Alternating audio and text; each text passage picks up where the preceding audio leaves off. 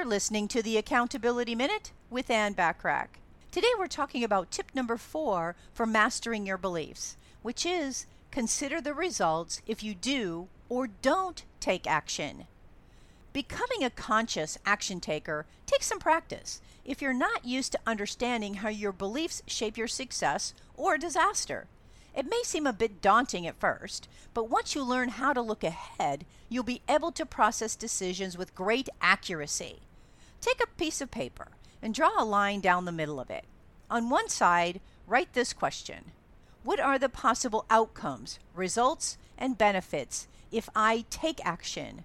Now, on the other side, write what are the possible outcomes, results, and benefits if I do not take action.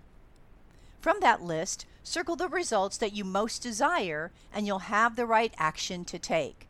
Tune in tomorrow for tip number 5 for mastering your beliefs to help you achieve even greater success. In the meantime, if you think you have some limiting beliefs holding you back, download my guidebook, Are Your Limiting Beliefs Stopping You from Achieving Your Goals? By going to accountabilitycoach.com/request-guidebook-limiting-beliefs.